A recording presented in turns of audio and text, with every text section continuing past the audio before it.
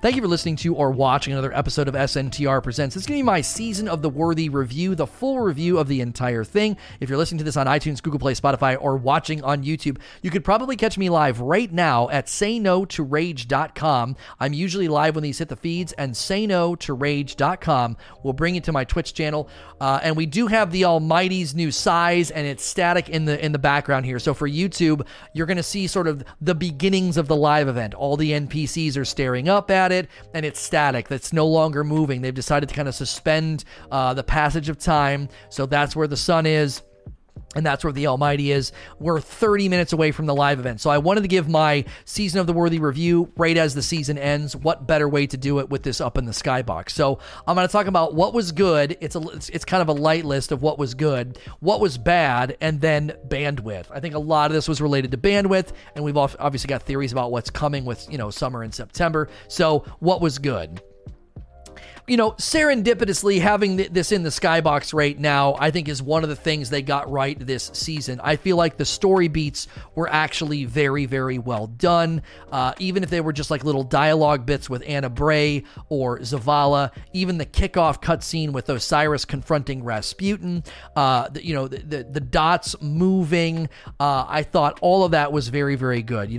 We got to see that the pyramid ships were there. He was there at the collapse, the dots moving on the boards. Now the Almighty's been looped back into the story. That's from vanilla. It's in the stinking skybox. I actually think, as far as storytelling goes, this is actually one of their stronger seasons. Even the Fellwinter's quest and going down into the bunker and learning about Fellwinter and seeing the original Rasputin was just awesome. I think a lot of people gave that a raw deal because that quest was just a huge bumble. It was attached to a terrible tower event. It was bugged when you couldn't even get in the door. They had to give us a buff because we weren't gonna hit the number because it was just everybody hates the event so much and the fail rates were higher.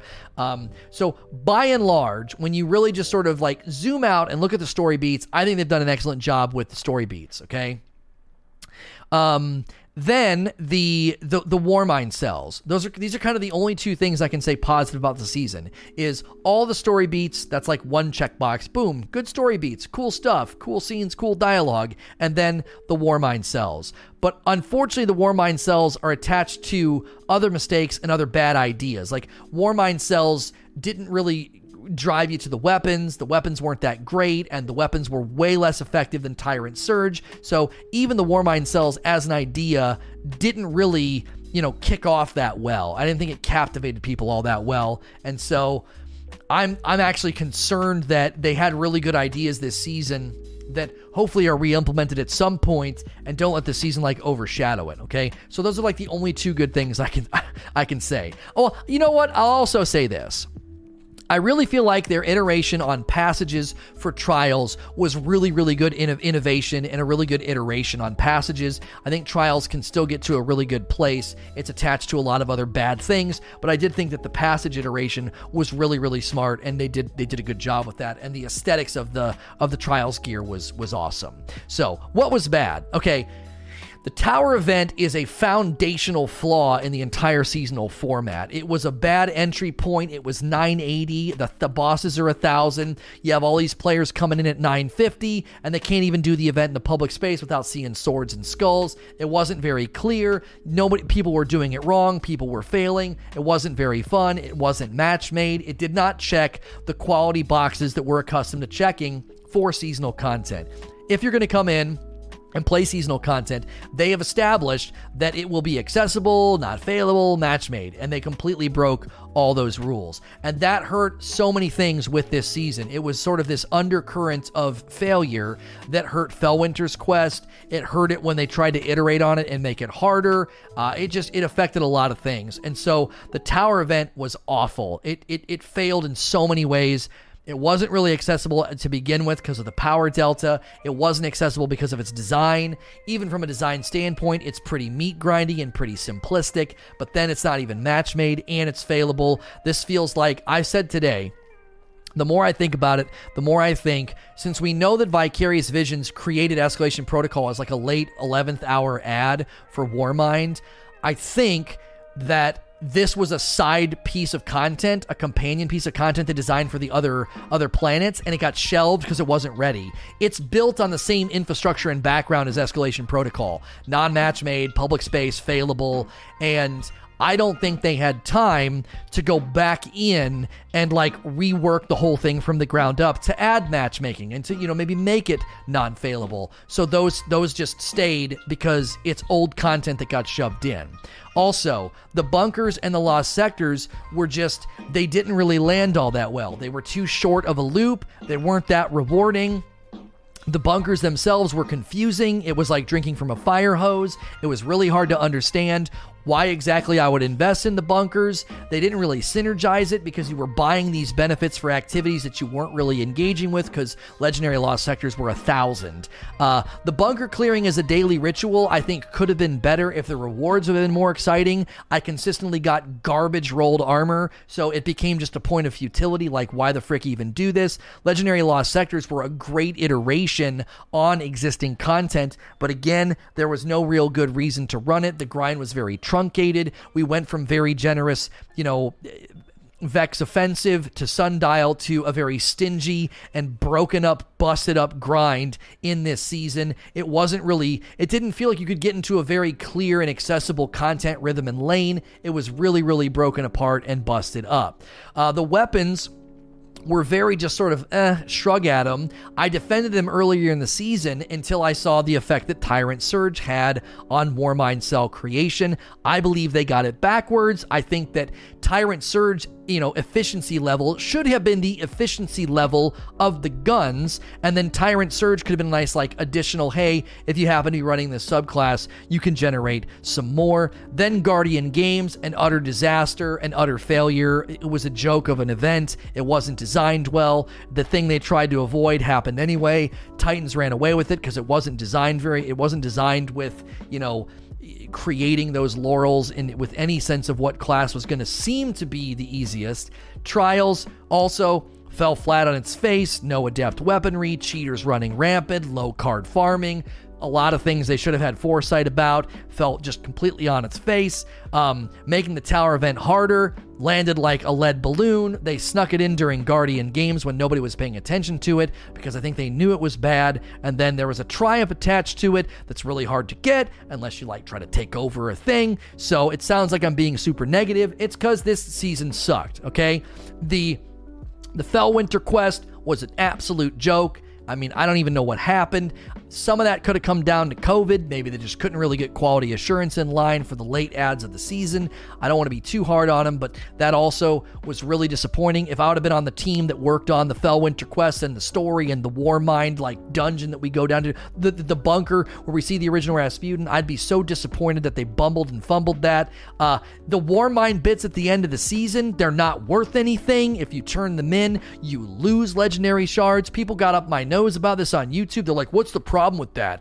Well, ordinarily, when I buy a weapon frame to get a weapon or I try to get an engram, I'm not throwing away legendary shards. Usually, if you're a very committed player and you have an overabundance of a currency, it nets you some type of gain, and the Warmind bits are literally worthless. So another just awful end to the season. I'm glad they're doing this in the Skybox. I'm glad they're doing their first ever live event because it can really distract from the fact that this season just crawled over the finish line with about 8 broken limbs. It just did not get there. It was a very, very bad season. So lastly, I want to talk about bandwidth, okay?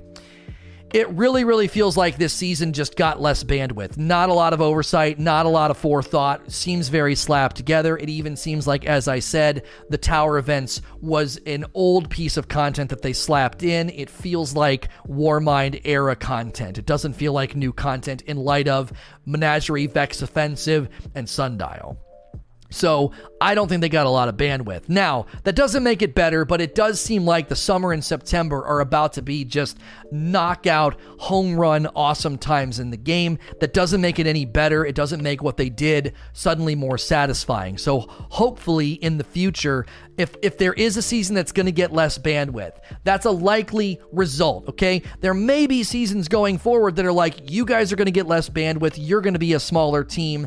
If that happens, okay, take your lumps and your lessons from this season and figure out how to get the absolute best way to get the content in a better place, okay? If you're going to have seasons with low bandwidth, use this season as a testing ground to say, what could we do better with limited bandwidth? Because this season was an absolute strikeout. I've continued to say it was an inning in a baseball game where they got nobody on base and they got no home runs. I actually think they got players on base. The story beats got on base and the Warmind cells got on base, and they got left stranded out there because they were attached to bad foundation. So hopefully, if there are future seasons that have less bandwidth, they can do a much better job with that limited resources and hit more knockouts. So if you're here right now, don't go anywhere. We're about to watch this event transpire over the next 25 minutes. If you're listening to this on iTunes, Google Play, Spotify, or watching on YouTube, you can always catch me live at sayno2rage.com. As always, please like, share, and subscribe.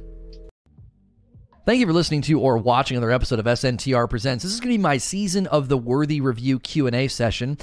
These are starting to happen before the videos, but they come paired together. If you're listening to this on iTunes, Google Play, Spotify, or watching on YouTube, you can always catch me live at sayno2rage.com. I am probably live right now, so if you go to sayno2rage.com, it'll bring you right to my Twitch channel. If you're listening on iTunes, Google Play, Spotify, or watching on YouTube, you could probably also find the full podcast episodes at SNTR Presents on any podcast platform. Just search for that. Like, share, subscribe, and the bell button on YouTube helps me out a lot. We're doing this a little different.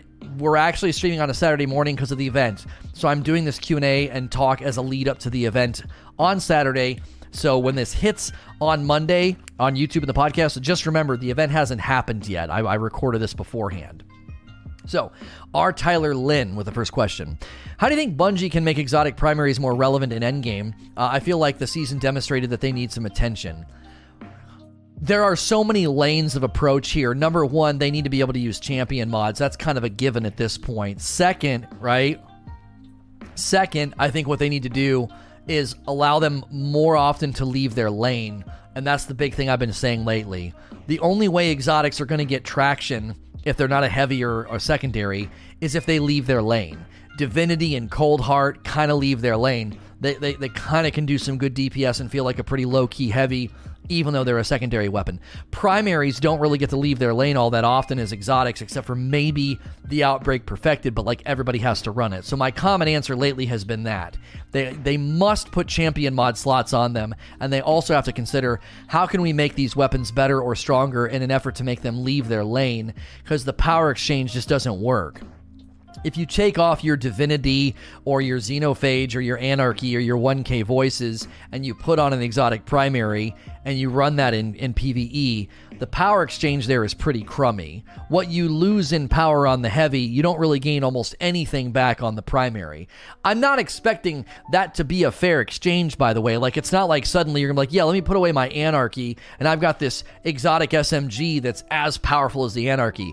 But it needs to be a little bit more closer of a trade. It's like a complete ripoff right now. Like, you really, really hamper your efficiency and your damage and your loadout power by going to an exotic primary in PvE. There aren't a lot of them that are even worth using. They just aren't strong enough. JD Correctly. What lessons do you think Bungie took away from Season of the Worthy?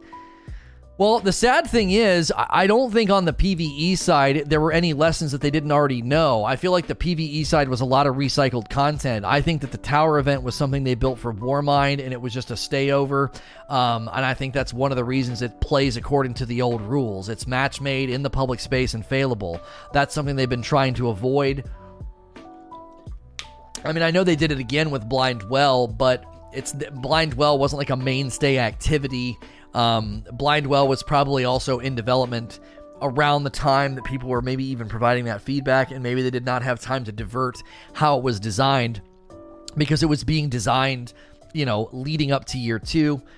Right now, there's no way they're in the dark about what we think about that, and I don't think they were even in the dark before the season went live. I'm fairly certain Bungie knew we were not going to like having a public space non-match made failable event. Those events they suck. I mean, there's no other word for it. It doesn't make for good content. It's not good for the general public to just try to come together and do it. It's just irritating and not fun. I think they probably learned the most valuable lessons with Trials of Osiris, because Trials of Osiris had really, really good logistical decisions made, but in my opinion, they continue to fail to really understand what's needed. They're taking away tokens. You don't get tokens now when you lose. So they removed the win requirement so you can spend your tokens once you complete that bounty, but now they're going to make it harder to get tokens. I'm like, man, you guys just don't seem to get it. I don't want to turn into the Destiny subreddit Karen that like thinks I know better than Bungie, but it really does feel like they just don't get it. It's like you really can't continue to make it hard for casuals to play Trials, and you guys are like picking them up off the ground and then shoving them back down again. Hey, casuals, we took away the win requirement. Then you shove them back down again. You're like, yeah, but you're not going to get any tokens for losses. It's like, what the actual frick? Like, why not? Like, where's the harm? Okay. Where's the harm in just being accessible and generous? What are you worried about? Now, maybe they're worried about, like, once the loot's better or once there's new loot in September or whatever, they're worried about making decisions now that'll affect the future. But I'm like, I don't think you guys get it. I really don't think you get it. You have to have a wide, accessible funnel for casuals, and then you heavily weight the back end of the card and flawless. Like, you guys don't get it. Whoever's in charge of Trials, I really don't think they get it.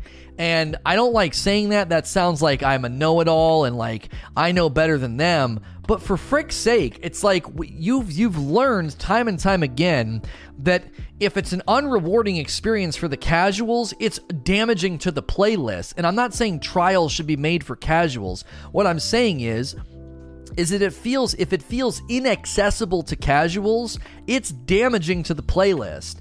They did this in Rise of Iron. I mean, the bounties didn't have new stuff. Casuals vacated the player pool, and it hurt the playlist. Matchmaking took longer, games were more laggy, games were more sweaty, and people complained. So I've been really, really hard on them about Trials, and I'm not letting up because they finally decided to make a bunch of changes in the summer, and I feel like they are just striking out again. I'm going to make a video. I think I might do this one on Monday.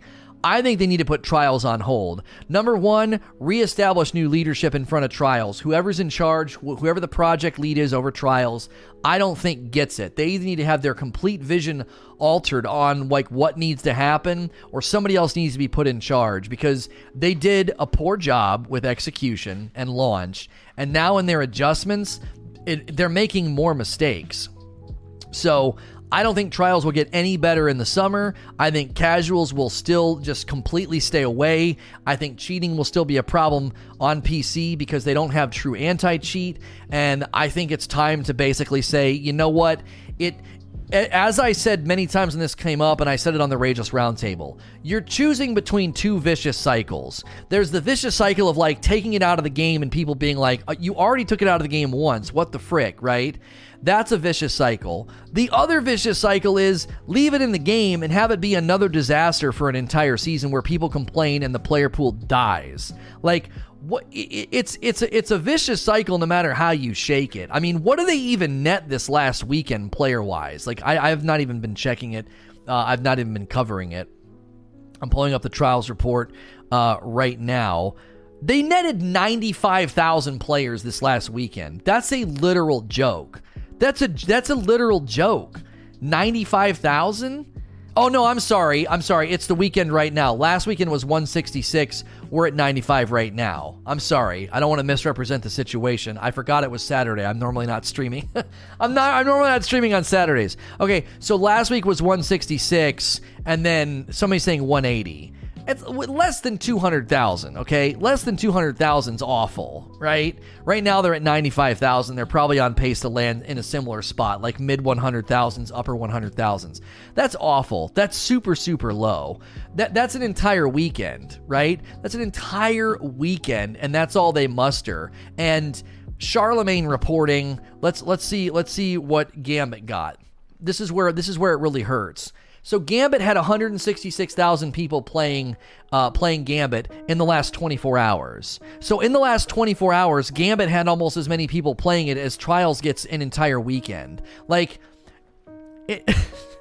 it doesn't, it just, that's not good. Like, in a 24-hour period, Gambit should not be having more people playing it than frickin' Trials. Like, that's awful. Because that's a whole weekend, by the way. Like, the entire weekend of Trials is barely outdoing a day of Gambit. Like, that's really, really bad.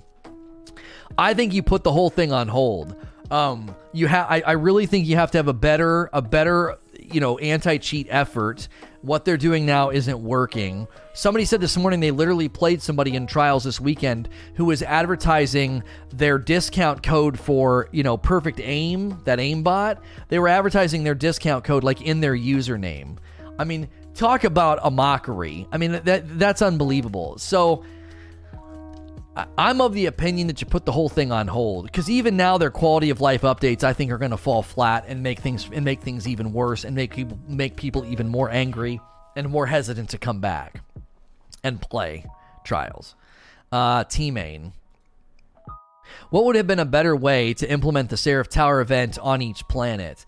I mean, at a ground level, I'm going to talk about this in the video, obviously. Matchmaking, not failable. Why is there a power delta on it? It's the entry point to the new season. Like, why is it 980 with 1,000 level bosses? Everybody came into the season at 950. Like, what the frick are we doing? Like, it was almost like there were boxes that they checked, like, here's things not to do, and they just checked all those boxes. It's like, why? What is happening?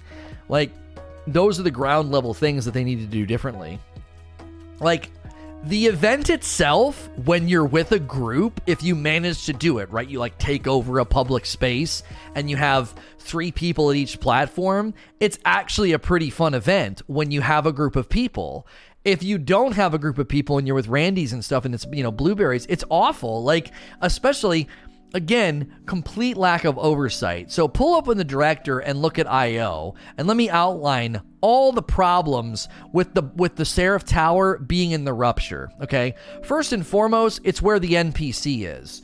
So, how many people are going to the Rupture for the NPC? There's probably a decent amount of people every day that's where they go first to grab the bounties from him. So anybody going to IO, if they are going, are likely to go to this instance first. They're also going to this instance for the bunker itself, okay? So the instance on IO for the tower is constantly getting hijacked. Like, spaces in the instance are constantly getting hijacked by people that are not even going to the event. They're going there for the bunker. They're going there for the NPC.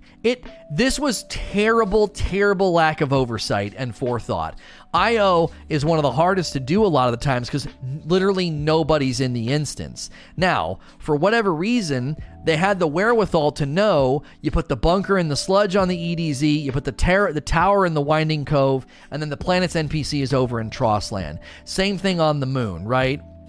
Eris Morn is down here. The bunker is the bunker is in Archer's Line, and the tower event's in Anchor of Light. They keep them all separate. So IO is a literal disaster because it's a shared instance location with all these other things people are doing. So everybody lands in that instance and they don't even come over to the tower event. They're not even coming over to what you're doing. If people are instancing into the Winding Cove or driving over to Archer's Line, they're likely going there for, they're actually going there for that particular event. Anchor of Light. They're driving over to Anchor of Light. I knew I got it wrong. And so they're more likely to be there for the event as opposed to everyone instancing into IO. So it's really, really hard to talk about the Seraph Tower event because you just keep thinking of other things to say that are negative and critical. They just did a terrible job with them. They're awful. It's really, really unfortunate because I love Rasputin. I love the aesthetic. I love the ideas they had this season with Warmind cells and bringing back the javelin that you can grab and throw. Summoning robots is cool. They did some really, really cool stuff, but it's all built on a horrible foundation. So it all ends up kind of crumbling. Tostius Crayon. I think the Seraph weapons are cool looking. Needs coffee badly. Thank you for ordering some Rageous Roast coffee. I think the Seraph weapons are cool looking and have okay perks, but do you think that they would have helped by a weapon that spawned Warmind cells more often? Oh, a weapon mod that spawns them more often. I think this is one of the biggest sort of indictments of the Seraph weapons. I've changed my position on this. I basically opened up the season talking about how the Seraph weapons were getting written off and they actually were cool. They had some decent rolls and they could generate the Warmind cells, okay? In practice, as the season went on, I kind of saw that no, these weapons actually do suck because when you go into your menu and you go to the artifact, if you run Tyrant's Surge, that's 1,000 times more effective at generating the Warmind cells than the weapons. So that mod all by itself kind of invalidated the weapons themselves. Like nobody wants to really run the weapons. They're super inefficient at generating the Warmind cells. Personally, I think Bungie got it backwards. I think that the weapons should have generated them incredibly consistently so that then people would have wanted them and run them, and then Tyrant Surge could have been like hey, this will happen every now and again if you're running Arc and here, and make it, cost a little bit less or something. I think they got it backwards. I think the weapons should have been generating them like all the time. Like maybe even do it like every rapid kill gets a Warmind cell. So they're just all over the frickin' place. Yeah, there's also a mod that makes the Sunshot good at creating them because they can get the Dragonfly kills.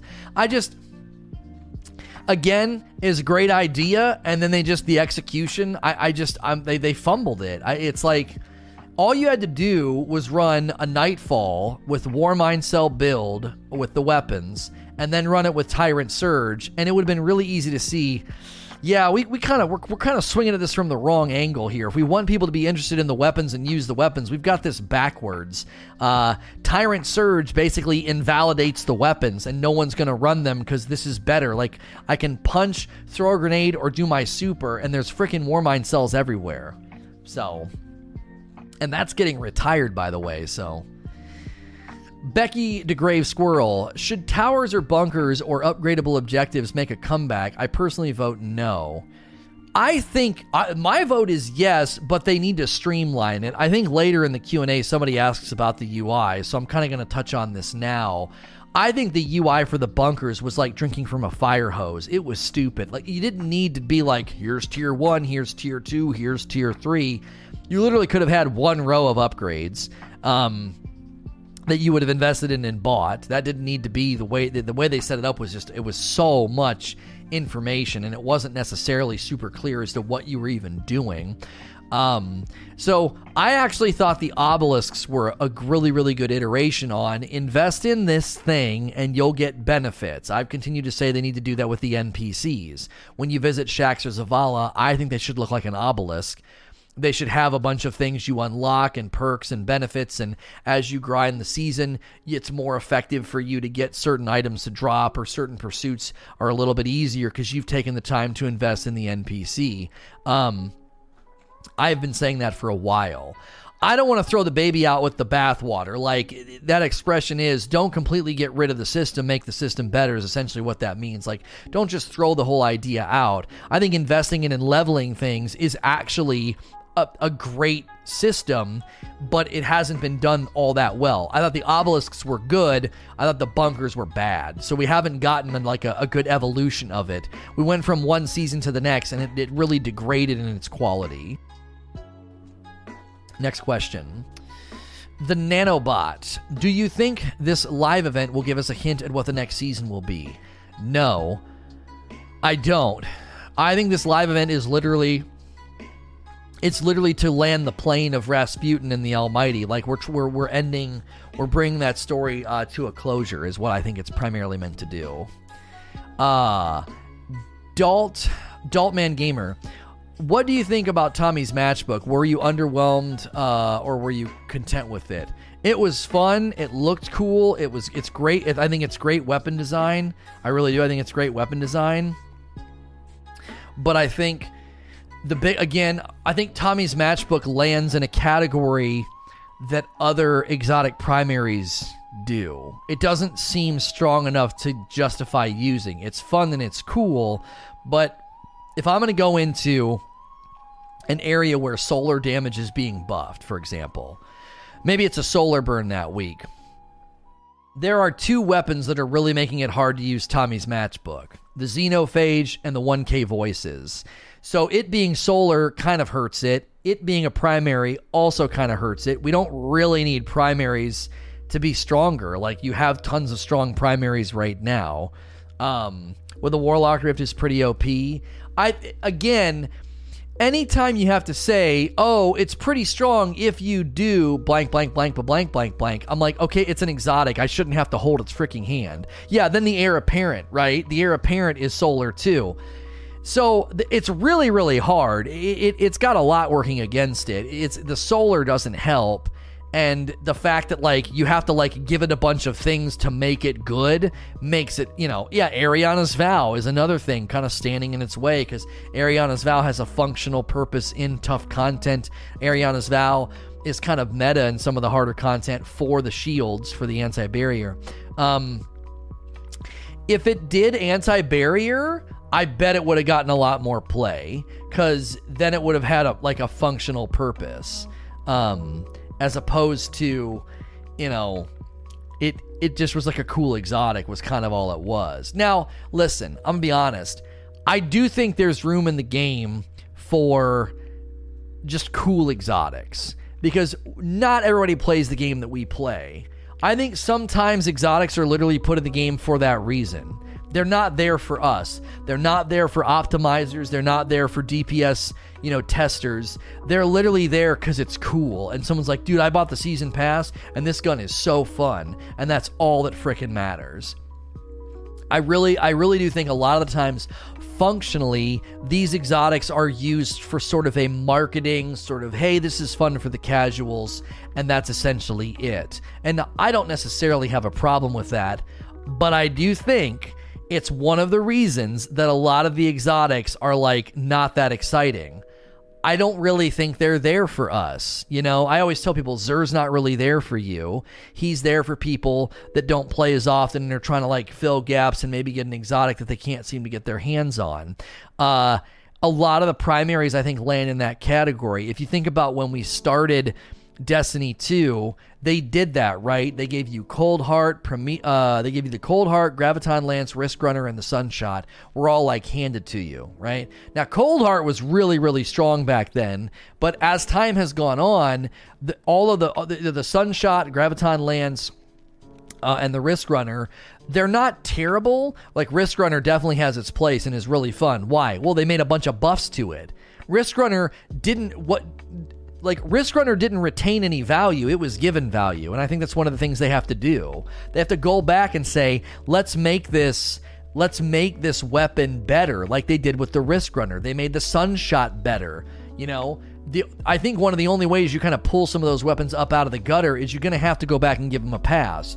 But you also have to remember, sometimes it's literally just a cool weapon. Like, a lot of folks aren't going to go into endgame challenging content with the Sunshot or a Risk Runner. They're not going to do that. They're going to run 1K, Xeno, any of the Anarchy, maybe even a lot of people are running Izanagi's, a lot of people are running Divinity or Ariana's Vow.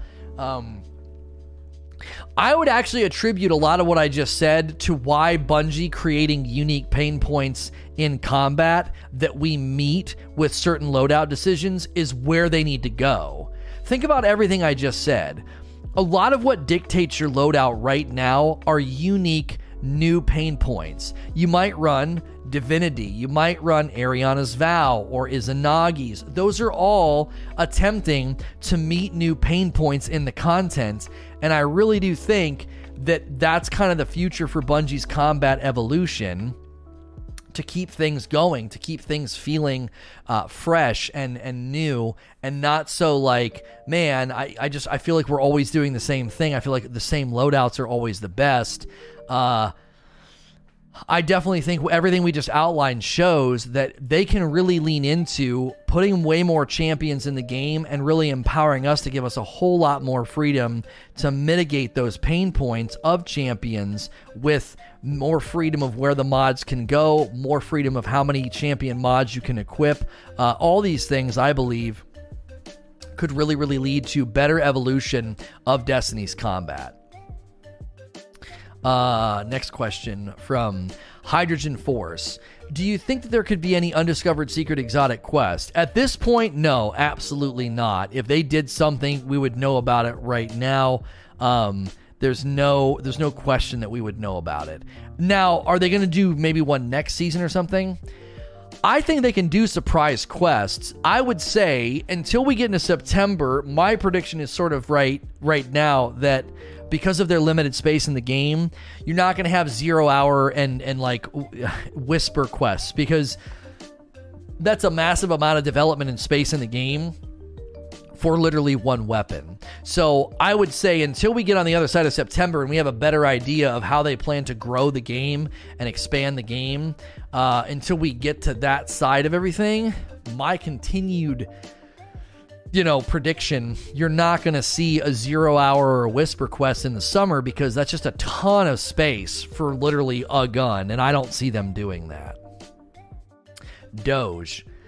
What are your thoughts on the presentation of the bunker vendor interface, and if you could change it for a future season, how? Yeah, we touched on this. I knew this question was coming. I do agree that the UI for the bunker was really, really tough to interact with. It was cumbersome. It was big. It wasn't particularly clear. It wasn't really even tethered to your behavior. So like, think about it like this. Like, so early on when you were interacting with the bunker, a lot of what you were buying, you were kind of like, I don't know what any of that is. I haven't even done any of that stuff yet. I haven't run a legendary lost sector. It's 1,000 level. Like, I'm not doing that yet. So I think Bungie could have done a better job synergizing the grind on the bunker with the actual things that you were getting from it. Like, oh, I'm doing this activity to raise the level of the bunker, and in this activity, eventually I'll be able to get the robots and all the things you're buying for. So I think some of it was really disjointed. It wasn't even connected to your early season activity grind, because nobody was running in and doing legendary lost sectors right away. They were 1,000 levels. So like, you're 950, you're spending a while getting up to 1,000. Now somebody might say, well, but that's kind of creating and planting those seeds. You're getting those benefits, you're getting those things, and then eventually you're like, oh, cool, now I can go run legendary lost sectors. I could see that side of it, but it felt very, very, it just felt really disjointed. It didn't feel super connected to what you were doing in the game. And like I said, it was like drinking from a fire hose. It was like I don't even know how many blocks that there were to check. Was it like 8 across and 3 down? It's like 24 to 30 blocks that you're like, what is all of this for? It seemed daunting and confusing, and I think they could have just done a better job with it. So, Furcado, what's your take on the fact that most of the story development of the seasonal model in Year 3 was made available in the lore entries? What efforts could Bungie make to make the story feel more alive in the game? This is where I don't agree. I think a lot of people are being really, really unfair this season, and I'm going to continue to defend the storytelling. I thought the storytelling was excellent. We had the really, really good, cool cutscene handoff to this season with Osiris confronting Rasputin. Then you had cutscenes with Zavala and Anna Bray. Then week to week, we had dialogue with them. Then we saw the pyramid ships. We learned that Rasputin was there at the collapse. Then the dots on the radar were getting closer, so the pyramid ships are looming. Then we go down into a bunker and see the original Rasputin. We get Fellwinter's backstory. I completely disagree with this take. People continue to really beat up this season story-wise. I think that's the biggest disappointment I have, is they actually did really cool story beats, but the season really sucked, and it's like overshadowing it. I don't know. Oh, not only the season Year 3 overall. Well, I mean, I don't know if that's fair either, Furcado. There was tons of story and cutscene and story beats in Shadowkeep. Every week you had dialogue with Eris if you did her one thing and like showed up to her to get your reward or whatever. Again, I don't think I agree with this. The storytelling in Dawn was dope. We rescued Saint 14. He punched his way out of that little gate. I think this take is really, really unfair to what we got this year so far. Year 3 storytelling is so much better. The story felt so detached from what we were doing.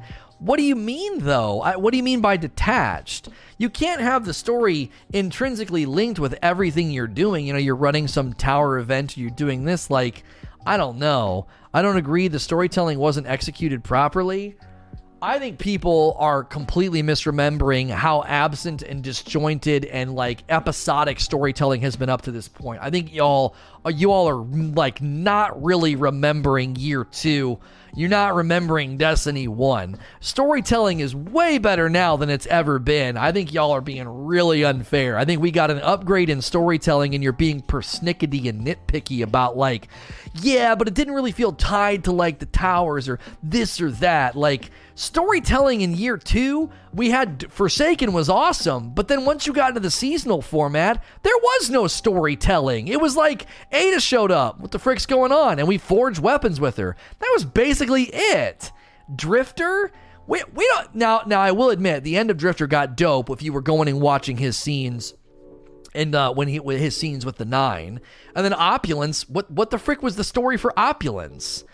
I don't know. Yeah, Drifter, ironically, again, the worst season had the best storytelling. So, I don't know. I love reading the lore, don't get me wrong, but I feel like a lot of people in the community are too tied to the cutscene model and the story being told to them rather than going deep into the nitty-gritty. I love the story beats this season. I know I'm not necessarily singling you out for Kato. I'm also interacting with chat. I think we have gotten an upgrade in storytelling. Is it perfect? Is it the best ever? I think it's better than what we've gotten before. I think it's better. So in that vein, I'm not super concerned about like the storytelling evolution. I think they brought things into a very, very good direction. I don't agree. I do not agree with people that are acting like the storytelling this season wasn't good or they dropped the ball or even this year. I think year 3 storytelling has been pretty dope. Come on, dude. Shadowkeep storytelling was awesome. They brought the pyramid ships back in. We talked to somebody from the pyramid ship. Like, we learned about, like, Eris Morn's fire team. Like, man, oh, man, I just really think you guys are being unfair to year 3. Year 3 storytelling has been excellent. It really has been excellent. Osiris comes back in. We save Saint 14. Osiris confronts Rasputin. Like, I don't know, man. Year 3 has been stellar in realm of storytelling. You can call me, I mean, you can say I'm being an apologist or something, but like, I don't know, dude. I feel like they've done a good job. Hang on, we've had some subs come through. Master Zonk with 24 months. I'm so sorry I missed this one. That's a gold badge. 38 months from Brian was here, and then 2 new Prime sub, Bambalorian and Slat742. Enjoy the dope badges, emotes, and ad-free viewing. So, I won't belabor the point. It's subjective, right? It's subjective. But Shadowkeep just sort of ended. No, it didn't. They left. It was a cliffhanger, just like King's Fall. Just like Taken King. It was almost analogous to Taken King's ending. Eris Morn walks in a room. We don't know what she's doing. And she touches something. And she's like, oh, wow, this is important. She did the same thing at the end of Taken King. She goes in and is like, you were right, my queen. The Guardian was the key. At the end of Shadowkeep, she goes in and, like, touches the statue and, like, absorbs the power or something? Like, I don't know. Thanks for the great takes, news. You're enthusiastic about some great efforts this year. Oh, thank you. Blues Actual just gifted 5 subs to the community. I don't know, dude. We'll just have to agree to disagree. People that thought this year or season storytelling has been bad, I actually am on the other end of the spectrum. I think it's been great, and I'm looking forward to more. Era said she'll get back to us about the artifact, but she hasn't yet. Yeah, that's called storytelling, Lord of Time. Have you ever watched a TV show where they're like, oh my gosh, so-and-so just found this hidden room, and then they spend 4 episodes not talking about it? That's called storytelling.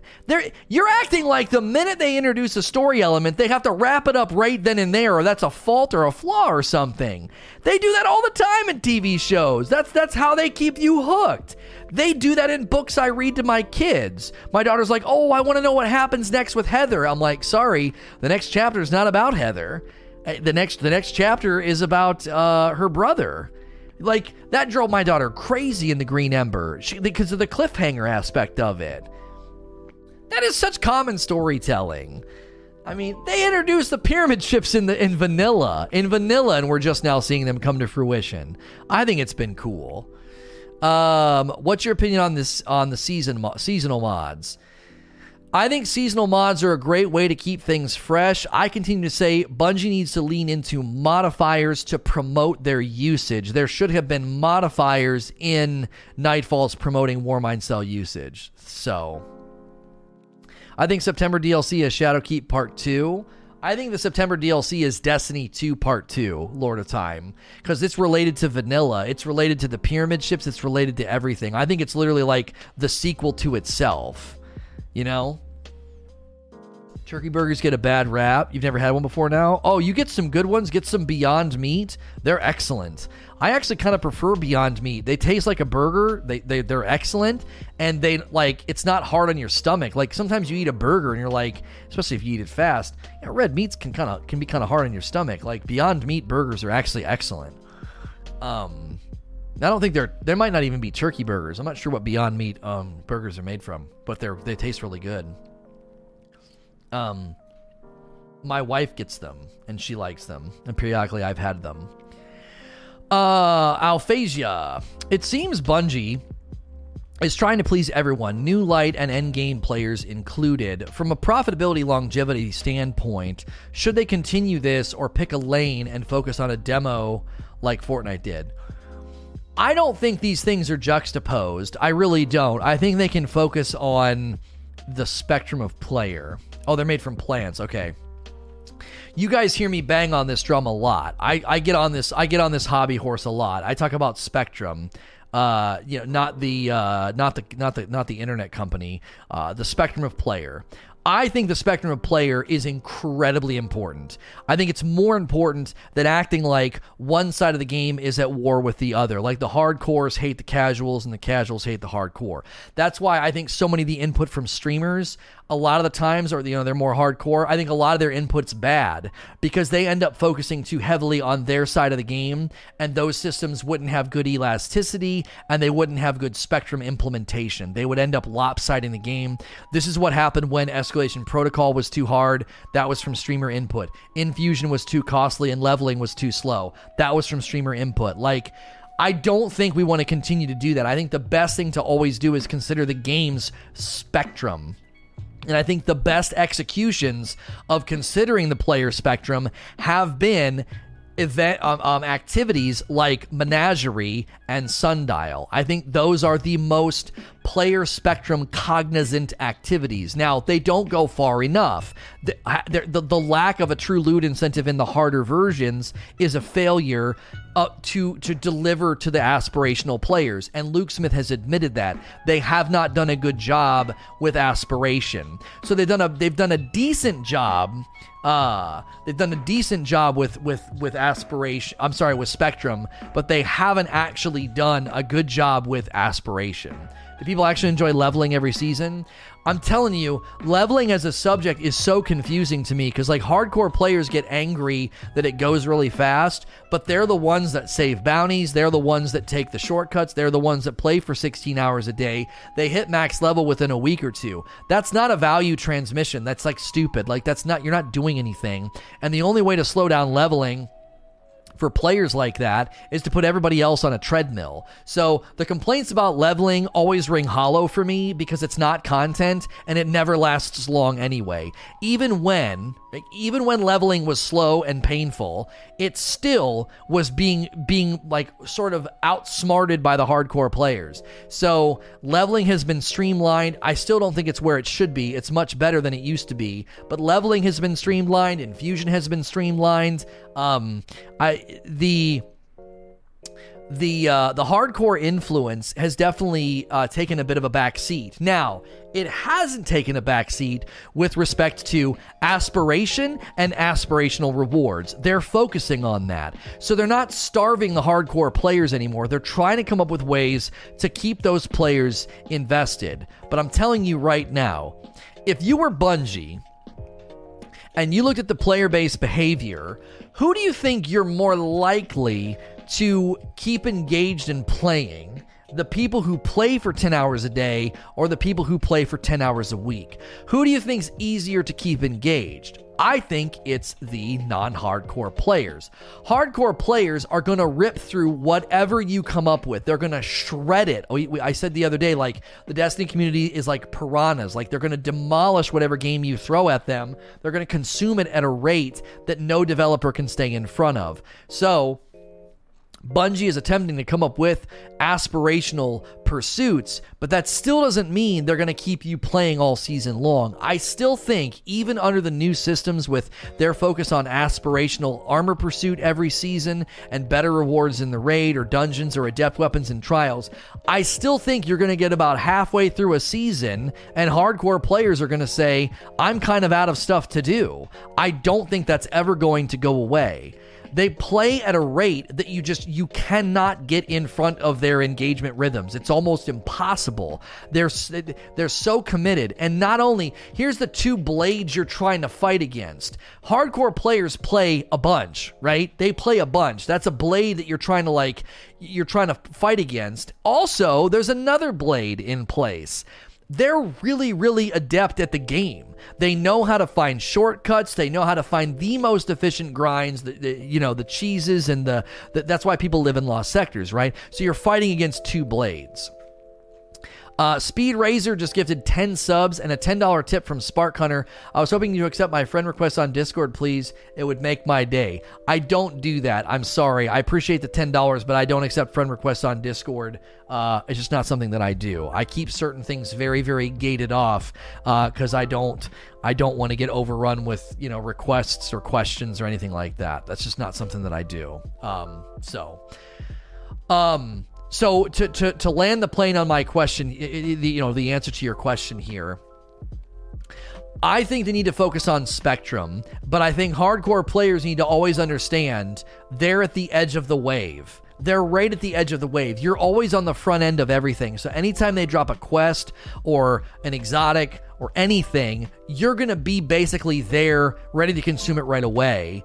And other people aren't there yet, Imagine, you guys love my food analogies. It's like a 15-course meal, and you're eating faster than everybody else. So you're sitting there eating, and you're eating, and you're eating, and your appetite and your metabolism is way higher than everybody else's. So you're like, okay, what's next? What's next? And they're like, okay, well, here is a drumstick. And you're like, that's it?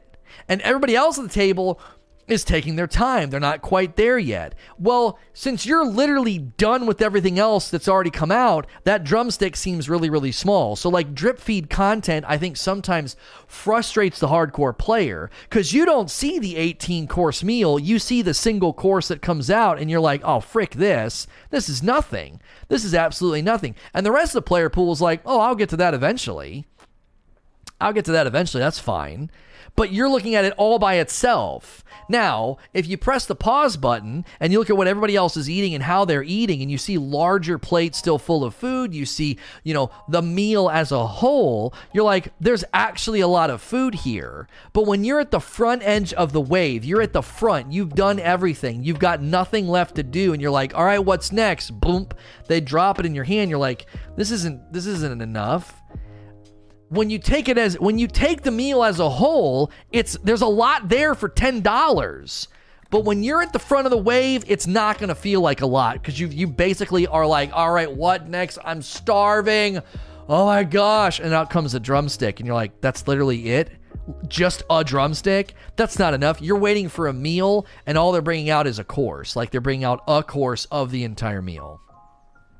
So I think that always needs to sort of be in your mind as a more hardcore player, that you are never going to feel like you can play endlessly and you just never going to have anything to do. Now, I do think, thank you Flying Mangoes for 10 months and 25 months from Myth of Zur. I think Bungie could start being smarter about capstone grinds that would make you feel like you're not quite done. Transmog might feel that way because you're like, you know what? I could work on that armor set. I want to convert that into an ornamental set, right? That's like a capstone grind. It's like, well, I'm done, and now I want to convert it into ornaments. This is one of the reasons I argued for elemental primaries, because then it's like the more casual player isn't going to be concerned about getting a spare rations with Arc, Solar, and Void. A God roll spare rations, one of every color, right? That you can't do that right now, but imagine if you could. That's more of a capstone grind. That's like, the casuals don't really care about that. They're happy to get a decent spare rations, but the hardcore player's like, no, I want this specific roll and I want one of every color. So that extends grind for them, and I think that's one of the things Bungie has to really, really consider doing, answering that question. How can we create capstone grinds that are more appealing than titles? I think titles was their first effort in a capstone grind. You're like, well, I'm basically done with everything. I can now work on a title. It's a little checklist. It's like a chore. It's a grind. It's slow. More and more, if Bungie can feed that upper echelon player those capstone grinds, you'll probably feel done with the season closer to the end of it, which will feel more healthy. You're like, well, there's 2 or 3 weeks left. They'll probably do some last hurrah event. I'm kind of done, and now I can kind of wait for the next season. Right now, what's been happening is hardcore players are done after a month, and then they spend the final 2 months basically holding out their hands for meager portions that are remaining in the season drip, and they're like, this sucks. Like they're getting ahead of the wave. They're way ahead of the curve, and they're not in line with the number of hours that are going to be needed to get the things they need. If they don't respect the player's time, it means nothing. Well, what are you, anti-sunsetting? Is that the platitude you're gonna invoke? They're not respecting the player's time because of sunsetting? I don't have time for that debate. Mortar Eater. Is the light level going up with the new season? I would assume so. I think that's a standard going forward because of sunsetting. Aroba. While the last week of Almighty related incidents have been awesome, do you think it makes up for 11 weeks of being absent from the story? Listen, it's one of those things where I don't know how much gravity they could give to a giant ship slowly traveling to Earth for 3 months. If it was a meteor or something else, I mean, I don't know what people kind of wanted them to do, other than I do think Bungie missed an opportunity, and this is just good feedback for them. If you're going to have a looming threat story that's also drip-fed, why didn't we periodically go to the Almighty? Like, we could have had one mission every other week where we're going and making preparations, and like Rasputin's making us adding like targeting systems or targeting beacons, but then the targeting beacons get destroyed and we discover there's like a remnant Cabal force there that we have to get rid of and dispatch of. The Almighty's already built. I mean, they could have done something like that. This starts to get woulda, shoulda, coulda, and I don't like doing woulda, shoulda, coulda. It's kind of pointless, but I think as a lesson for Bungie, if they want to do drip feed story like this, I think there are some things they could have done better, and that would have been one of them. Every other week, we could have gone to the Almighty and literally just run a pretty basic mission, and it didn't need to be phenomenal, but it would have kept it on our radar. It literally could have been run through what is already a mission like structure, right? Point A to point B is already built. There were already missions on the Almighty. We would have just run those missions and then ended by putting a targeting beacon in place or reestablishing the targeting beacon link up with Rasputin. You know how we were clearing the bunkers every day? I mean, that's something they could have done too. Yeah, we got to go reestablish the connection. It keeps getting knocked out. Interference or whatever. They could have had us doing that. I'm not going to really beat them up about that, but I am going to say, going forward, this might be something to consider to keep the story more in the forefront, because now all of a sudden it's like, hey, 2 weeks left, and the Almighty's just suddenly in the skybox, and people are like, oh, I forgot all about that. Well, if we were going to the Almighty on a weekly or bi-weekly basis, then it might not have been such a, oh, well, I don't know, why is this all of a sudden happening, Death Bobcat. Sorry if this is super broad. Do you have an opinion on how they could better involve the champion mods in the future to allow us to have more viable endgame builds? I've answered this question a lot, so I'm going to give you my Cliff's Notes answer because I do think this is an important subject to continue to press on. I think the more Bungie empowers us to use them in a more intentional way, and I would say in a more abundant way, that would then empower them to put champions in more places. And the example that I have given is, give us 2 champion mod slots, and I can equip 2 champion mods on a gun. So I could go into a strike, and I could have Unstoppable and Anti-Barrier on one gun. I hold down X to toggle, right? We hold down X to toggle between the two. Now, they're adding some of these new, weapon control changes and stuff, and people are like, maybe we're going to get new abilities. Maybe they're going to do something like that. I don't know. Maybe they're going to do some type of double tap thing where, like, if you double or triple tap or hold reload, maybe they do something like this. Now, someone might say, oh, that'll completely trivialize champions. Okay, right. Take my entire answer, though. If they give us more intentionality with the mods and more abundance of how we can use the mods, they now have reason to put them into more places. So more Unstoppable and Anti-Barrier champions and content, that's more layers, that's more dynamics to the combat, so it's not so samey and boring, and I'm interacting with those pain points in an intentional way. I'm switching my mod, I'm paying attention, you know what I mean? Like, I'm doing all these things. Then that creates, I think, more satisfaction in, I've crafted a loadout that's good for this content, and now I'm going in and beating it. It was like when we were doing the time trials in the Nightmares. It was like when we were doing the time trials. It was like we had our loadouts, we had our plans, we had our approach. It was really satisfying when we hit a good groove. We hit a really good groove. It was like I had my Unstoppable Loud Lullaby, I had my Ariana's Vow, and my Wendigo. And it was really satisfying when my loadout started landing on the content and helping with efficiency. I want to see more of that. I think champion mods are a way they can do that. Shipwreck. Do you think Eris Morn is going to keep being the flagship for lore so that the story of Destiny has direction, or do you think someone else should take the torch? I'm okay with the cast of heroes rotating periodically. I love Eris. I honestly have always said I think she's the best character in the game. But I'm not going to die on this hill. Other people can pick up the mantle. Redis Heart. When comparing this season to the Black Armory, Drifter, and Opulence, do you see a lack of content to engage new players? I hope you understand what I mean. I don't think seasonal content's focus is new players. I understand what you're getting at. I don't think the focus is new players. I think that's why when Luke Smith did his director's cut, he said that they were looking at new light and trying to make new player acquisition more streamlined and better. So that, I think, is where they want to that's where they want to focus their attention, as opposed to being like, oh, the seasons need to be really, really good for new light players. I think that's a misfire and a misfocus, because if you think about what seasonal content is supposed to do, seasonal content is supposed to perpetuate and maintain the player base. Okay, it's supposed to perpetuate and maintain the player base. That, I think, has more of its goals and it's more of its eyes set on the existing player pool as opposed to the new. King Cato. Do you think that armor was fun to chase?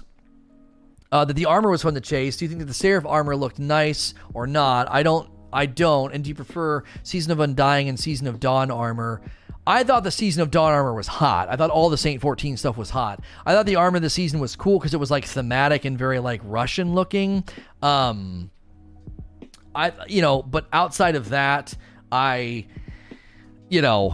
don't necessarily think the armor was all that inviting. I also don't think there was a good way to grind for it. I think one of the dilemmas with armor has been a lack of a targeted pursuit, and that's something they're aiming to fix in the future. So with the redacted engram.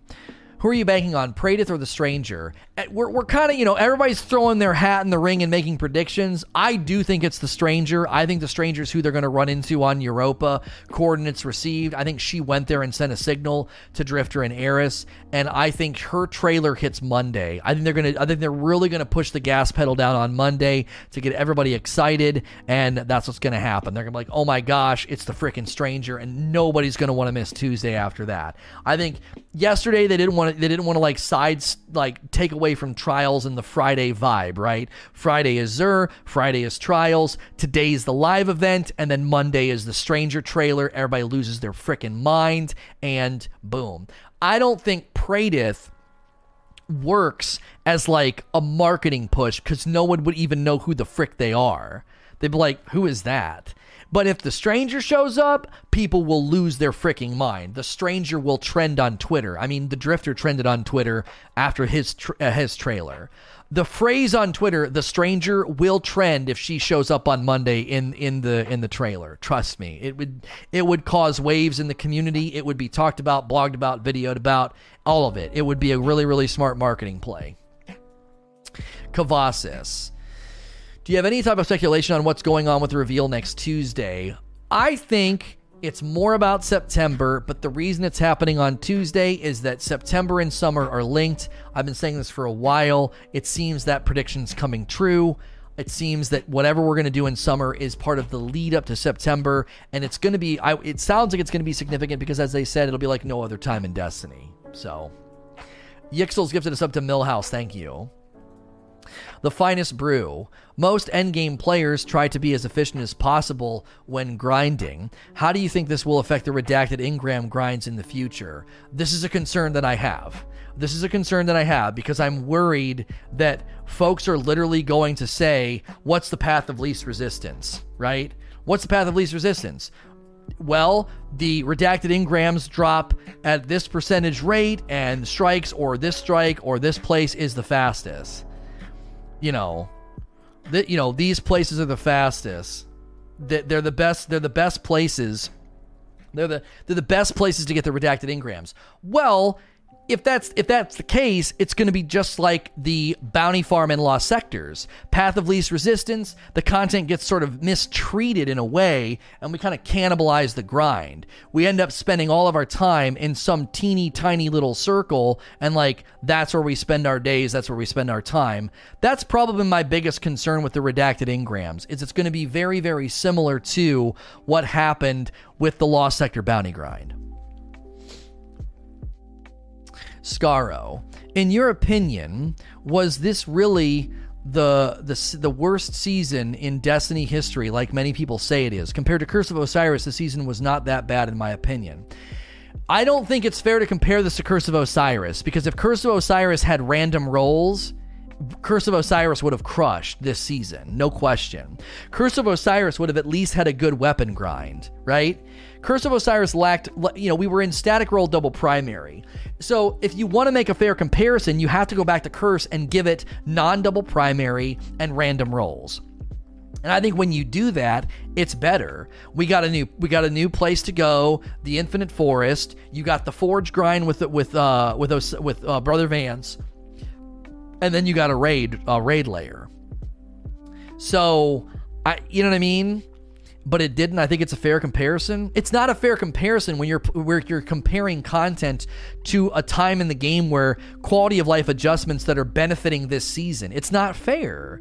That's like the definition of not fair. There are quality of life adjustments that happen to the game, like far-reaching, systematic, globally, in the whole game that are benefiting this season. This season is benefiting from those changes. And so like that ends up holding back Curse of Osiris. It's kind of not fair. It's like, well, that's not a fair comparison. So if you make it fair and you say, okay, imagine Curse of Osiris standing on the foundation that this content's standing on, I think Curse would probably end up winning. Now, let's be clear. Not by much. It's not by much. Curse was still a rough delivery. The planet wasn't that great. The public event wasn't that great. Even the grind for the weapons wasn't that great, right? So I don't think it's even worth doing this, though. This is one of the worst. Whether or not you want to say it's worse than Curse or not doesn't matter. It's at the bottom of the barrel, okay? Whoever's racing for last place right now, who gives a frick? This season sucked. Like, it doesn't really matter who's worse or who's not worth. I mean, both Curse of Osiris and Season of the Worthy, they're hanging out in the losers bracket, okay? They're both hanging out down there. Who really gives a crap what their seed is, okay? They're both hanging out in the losers bracket. This wasn't a good season. Hopefully we never have a season like this ever again. J by Gunner. Will all the past exotics quests be removed with the season or just the Fourth Horseman? I actually don't know. They haven't spoken to that. Silenced Regret. With the knowledge that the weapons and things we have been that have becoming obsolete due to not being able to infuse past a certain light, they're not obsolete. They're just not endgame viable. Do you think that they will touch on the weapons we acquired over the years with triumphs that were a huge grind? Listen, it doesn't matter how long it took you to get Revoker or Mountaintop. It's gonna get sunset. You don't get to invoke time investment as like a protective barrier. You don't. That's not a reason to upset the entire system they're trying to build. So they're not making them obsolete. They're making them non-endgame viable to leave space for other upper echelon weapons. Pinnacle weapons in particular created this problem. The only way you were going to make something stronger than Recluse, Revoker, Mountaintop, Loaded Question, Delirium, Wendigo was to literally make weapons stronger than them. That's power creep. This allows them to make other weapons that are equal to them in strength, but sunsetting creates space in that upper echelon, so there's a perpetual aspirational grind. So I'm not going down this rabbit hole because your question literally is a perfect example of how so many people talk about sunsetting. You misrepresent the system and act like it's going to be this big, huge problem. So it's not really worth going down this rabbit hole because so many people do this. They springboard off of a misrepresentation. It's going to make our stuff obsolete. That's incorrect. And, I took so long to grind for this stuff. That doesn't even have that has no bearing on the discussion. That's like this, it's a slap in the face, it's a disrespect of my time, Destiny Karen Reddit commentary that I'm just tired of interacting with. The game was going to choke itself to death with respect to loot. This was a necessary change, and the Destiny Karens on Reddit can cry till the end of time. It's coming. They can threaten to uninstall. I don't give a frick. You know how many people have done that on my YouTube? Well, I'm not playing. I'm uninstalling. I'm done. Whatever, Karen. You'll be back in September after some dope trailers. You're going to be playing this game again. If you've been playing this long and you're this passionate, you will come back and play again. And if you don't, I'm just going to shrug and say I don't give a frick because the game's going to be better for it. It's Truds. Given the hype surrounding the event today, should they have ramped the story beats up a bit earlier in the season to keep interest around longer? Given the hype surrounding the event today, should they have ramped up the story beats? This is a woulda, shoulda, coulda, Truds. I try to avoid these questions. I already kind of talked about what they could have done with going to the Almighty, on a weekly or other, bi-weekly basis. Nicolino. What do you believe to be the biggest flaw this season? And conversely, what's the biggest win? Biggest flaw is that the entry point content, the foundational content, was horrible. The tower event was bad, and it touched so many things. It's like having a really bad foundation and trying to build on it. Everything's shaky and crumbling because your foundation's bad. What was the biggest win? I think the story beats were the biggest win. Going down and seeing the original Rasputin. But again, what hurt that? What hurt the Fellwinter's quest? The freaking tower event. Still snazzy. You said yesterday that you anticipate something akin to a reset in the upcoming year. What do you anticipate that extent to this to be? Reset the light mechanic, weapons, etc. Sorry if too broad.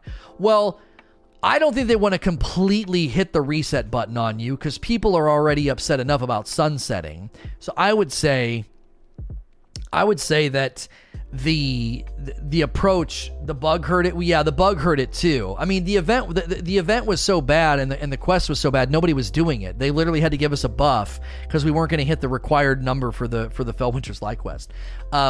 I don't think they're going to reset your light. I think they're going to be reinvigorating core activities and loot pools. I think the weapon system will probably see the biggest overhaul, and that's why people will get over the sunsetting question. So, James Logan. Is it possible the weapon grind this season was stingy compared to Dawn because there was only 4 of them, instead of letting us choose at the end of the public event? Okay, hang on. Is it possible the weapon grind this season was stingy compared to Dawn? Is it possible it was? What do you mean is it possible? It is stingy. You're describing that it was stingy. Yes. It's not possible. I think you could make a concrete argument that this season was stingy. It was hard to go for the things that you wanted. Even if you wanted to get the frames, you had to get the encrypteds, and nobody wants to grind for the encrypted. Then you get the token, then you get the bounty, then you grind for the bounty. Like, it was too truncated. Like, Season of Dawn was go run the activity and get stuff. Like, it was that simple. So Vex Offensive was the same way. We went from Vex Offensive being like, come on in, what'd you do? You shot a couple things? Loot. Sundial's like, come on in, it's not failable. What'd you do? Shot a couple things? Pick a prize. And then you get into this season, they're like, who the frick are you? Go down in that bunker, shut the frick up, do your homework, and then when you're done, we might give you a gun. Oh, you want to get a gun intentionally? All right, well, go do this thing. Thanks. Okay, here's your token. What do I do with this token? Take this token, go buy a bounty, and then do the bounty. It's like, what happened? Where did all the love go? What happened? What happened? It was like, hey, $10 content. You showed up and shot some stuff. Get some loot. And then we get into this season, it's like the exact opposite. They're like, yeah, the event sucks. It's 980. The bosses are 1,000. You're 950. So you got to go grind and level to even interact with this first. And then when you interact with it, there's like no intentionality. It's failable. It's not fun. It's a meat grinder. It's more non-match made failable content that they've done in the past with Archon's Forge Court of Oryx, the Blind Well Escalation Protocol. But we wanted to do it again just to see if it would work, and it didn't. And so the season just falls apart. At every layer it falls apart. It's like they weren't just stingy, they were sloppy. It felt so different. Say what you want about Vex Offensive, at least it was generous. At least it was generous, you know? HSG Intrepidus. If they implemented matchmaking like you said they should have, what limit to players would you have to put on the Seraph Towers? You could have literally done teams of 3, and you click matchmaking, and it pairs you with other teams of 3. And if you're solo, you would just gap fill an instance that needs some solo players. It would have worked. It would have worked. You would have consistently gotten match made into instances where there were little fire teams of 2 and 3 working together, and you would just fill in those gaps. It would have been exactly like...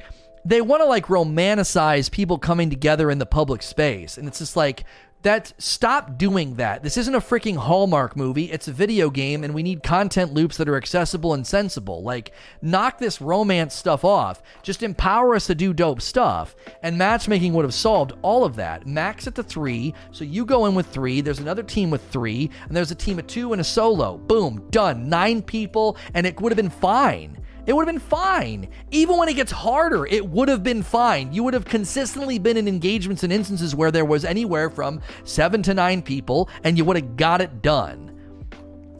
Like, solved. For whatever reason, they just don't do matchmaking in the public space. And when they do, it's like off the beaten path like they did with the Forges. That wasn't really truly in the public space. You were like driving back to a button and pressing a button, and then it dumped you into that place. Now, they made it to where I can literally just go to the director, I can click on Earth, and I just click this, and it just throws me into a Forge. Right? I don't know why they couldn't do that with the public space. I don't know if it has something to do with the instancing or what. I'm gonna be honest with you. The more I talk about this and the more we analyze how they created the Forges, I'm convinced that this tower event was built for Warmind and it wasn't ready. And so all of its undercurrent, all of its foundation, all of its background infrastructure is built according to all the old rules. It's just built according to the old rules. It's like... It's a non-match made public space environment, and they couldn't rebuild it. They couldn't rebuild it. They couldn't decide to do like oh no, we can do matchmaking like we did with Forges. That would have required them to retool the entire event.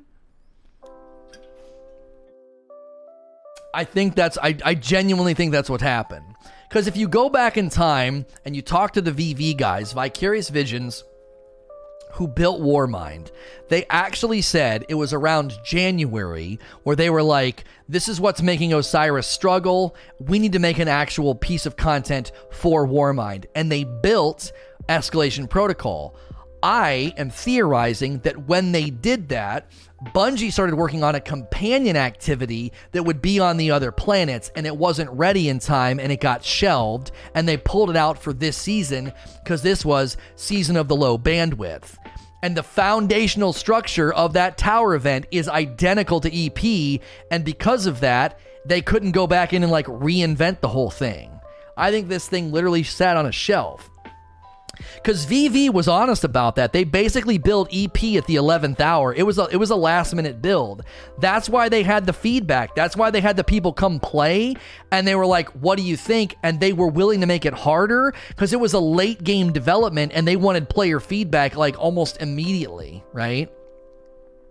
So At this point, I'm hoping this never happens again because I think it's even growing more unlikely as time goes on that there's like old content that's going to sneak its way in. I think this was literally we don't have the bandwidth. We're cutting bandwidth so we can make the summer and the September really, really good. Hendrix Live with 2 months, and Frag to me just gifted 5 subs to the community. Thank you for doing that. Ninja Turtle. With the season being worse than Season of the Drifter, do you feel that the community has set super high expectations for next season? I do, and I don't think it's necessarily our fault. I don't think it's low bandwidth because of Corona Big Texas, because they were building this before that happened. This season was being built before that happened. Ninja, they basically said that the summer would be like no other time in Destiny. Now, if you're going to say that, you better freaking deliver. You can't go back in time and be like, well, what I meant was when I said it would be like no other time in Destiny, what I meant was the story developments. Oh, cram it. You can't say that and then not expect people to get excited, okay? The statement is meant to provoke excitement and anticipation, okay? So they've set a big stage up, okay? If I went to a local park and there was this construction crew building this massive stage, and I was like, what in the world's going on here? And then one guy walked out with a guitar, I'd be like, what the frick? Why'd you build this massive stage? It looked like it was going to be this huge production and concert. They're the ones that have set the stage. They're the ones that have made it seem like this summer's going to be crazy. So if it just completely falls on its face and it's lame and lackluster and weak and thin and people get angry, it ain't on the community this time. It ain't on the community this time.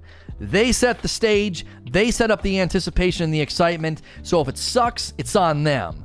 They barely marketed Season of the Worthy. They didn't get us hyped up at all about it. So that doesn't defend it, by the way, right? That doesn't defend Season of the Worthy, but they certainly didn't tell us it was going to be phenomenal and incredible. They didn't really talk about Season of the Worthy. So they set a big stage, big talk about Trials, and look what happened. I just think that's entirely different. I think Trials is suffering for particular things that aren't necessarily the fault of the people that worked on it. I think it's a far more far-reaching problem. I think there's a loot system problem right now that hurts everything. Okay, Trials being like upset about not getting adept weapons. Okay, the raid runners are like, get in line. Okay, freaking get in line. If you're upset about not having good loot in your Trials, flawless chest, we were here first. We were already in line at the complaint counter about that. Get in line. That's a system-wide problem in Destiny right now. Endgame loot not being really, really worthy of where it drops. Okay. With respect to the other problems, it's primarily cheaters. And then, the low card farming, obviously, we could say you guys really fumbled that, and they continue to fumble the structure, in my opinion. But the biggest problems with Trials is the loot and the cheaters. None none of those things you could really say, like, the team working on Trials, like, had that in their purview. They're like, we're making loot in the systems that we have to. Like, we're restricted by the entire game's, loot hierarchy structure right now. We can't really mess with adept weapons right now. And as I said, there's already people lined up at the complaint window saying we don't get good enough gear, and it's everybody who's been running raids in Destiny 2 since Leviathan. We've been saying this before Trials has even uttered the complaint about adept weapons. Pure 36. While the season has one seasonal event, Bungie's TWAB showed possibly 2 activities next season. If Bungie has 2 activities in any season, should one be aimed at endgame and one towards casuals? I have continued to say that the best way to do this is one event is paid and new, and another event is a reskin reinvigoration and it's free. If anybody's going to complain about reskins, I mean, I would laugh in their face. If it's free, you can't complain. It would be free, right? I think that's one of the best ways to do it. Because then what happens? Every season, you're combing over the game and rejuvenating a pocket of it. And every season, you're adding something new as well, and you're keeping things fresh. You're keeping things in this sort of lane of the game, pockets of the game are not becoming dormant and dead. So I've always said that would be a really, really good principle and structure. It would fit so well with what's already in the game, right? Open your director, go to your season pass, okay? You have a free track and you have a paid track. And if the content had a free activity that was something old getting rejuvenated, and you had a new activity that costs money, that would be a perfect system. The other reason that would work really, really well is all those new light players would be like, hey, this is great. This activity in Planet is suddenly relevant, and it wasn't. I can kind of check out Blindwell, Escalation Protocol, the Forges, the Menagerie, Reckoning, whatever. Like, content that's become irrelevant suddenly is relevant again, and that's helpful for, like, literally everybody. I mean, that touches on the entire community. You might be like, oh, you know what? I've not run a Forge. I've not run a Menagerie. I've not run Reckoning in ages. Yeah, I have a reason to do that now. And then they go in and they enjoy the content. And then the new light players are right there along with you. Ryan Star Wars. With the new seasons coming, do you think that there is room for an additional tier of weapons, Mythic? I think people just need to, slow down a little bit. Just slow down a little bit. Just a little bit. We're getting ahead of ourselves. Let's get into the new systems in the new year, and then there might be room for that. If they're going to do adept weapons and trials, you kind of already have your answer. That is sort of what you're describing, I think. Grim. What do you think about the Lie Quest? Do you think it was good in the idea and just failed in practice? Yes. It's actually one of the things that frustrated me the most about this season, because I love Rasputin, and I thought the holograms and the story and the stuff about Fellwinter and going down and seeing the original Rasputin, it was excellent. If I was the team that worked on that, my blood would be boiling. I would have been so angry. Like, they basically had to give us a buff because the tower event sucks so bad and the fail rate is so high now because of the changes that they had to basically give us a buff to even get it done. And then, after that embarrassment, the frickin' door was glitched. Like, if I would have been the guy or girl or team member on that team that worked on that, I would have been absolutely furious. My blood would have been boiling. They spent probably weeks and hours and months making that dope, and then it just absolutely fell on its face. I was so agitated because it was so cool. And now everybody's like, it wasn't that cool. It was late. We just went down in a bunker. And like nobody even gives it a chance. They're just like, no, it sucked because the lead-in was so terrible. Faposaurus with 10 months. Thank you. And Small King giving us up to Dave. Thank you for doing that. Pixel Flare. Do you think that we should have had new roles available on the EP gear? I've been calling for that for a while, rejuvenate those old pockets. And I would think they're going to do that eventually, but I don't know what their timing is on it. I don't know if you're going to just continue to leave those things empty and dormant. No one's going to give a crap about EP after September, because not only are they static rolls, well, now they're sunset, right? So now the loot's even worse. It's one thing for it to be old school static roll. Now it's not even that. It's sunset. So that leaves room, I think, for Bungie to say, hey, we put new relevant guns in EP. And they look awesome, and they have that Warmind feel. Oh, and the armor's been updated to be more relevant. Go have a ball, Kavasis. What could Bungie done differently this season, in your opinion? This is way too broad, Kavasis. I've already said a bunch of things, and my video is also going to touch on this, so I'm going to have to skip. This is just a little too broad. You got this in after I did the filtering. I filtered up to about question 30. Telling a story has not been Bungie's strong side if you read all the lore tabs. What? If you've not read all the lore tabs. They changed. I was like, man, the lore tabs are incredible. What are you talking about? They changed it this season with the story being the strongest side. Do you think Bungie will continue this type of storytelling? I happen to think that Luke Smith's vision for the game is slowly being realized, and I believe one of those things is better storytelling. It's not just more interconnected, so one season to the next, but it's more involved. That's why when people are like, yeah, year 3 just hasn't been that good, I'm like, what are you actually talking about? The things we're doing are actually impacting the game. We rescued Saint 14. We stopped the Vex invasions. We're now helping power up Rasputin, and then he's going to shoot this thing down. And while we're waiting on him to do that, he lets us know that he was there at the collapse, and he's had experiences with the pyramid ships before. And since he's had experiences with the pyramid ships before, maybe he sent Osiris to one, and there's a bunch of pyramid ships coming. We haven't had that before.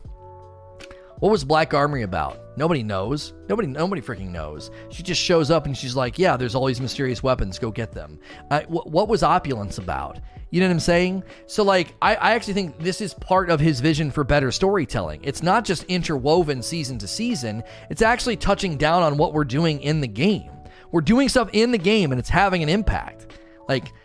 Saint 14's in the tower. The guy, the helmet that we wore in D1, He's in the tower. He's there. We rescued him. We went back in time. We interacted with a young Saint 14 and then an older Saint 14. That was cool. You see what I'm saying? I actually think this is Luke Smith's vision.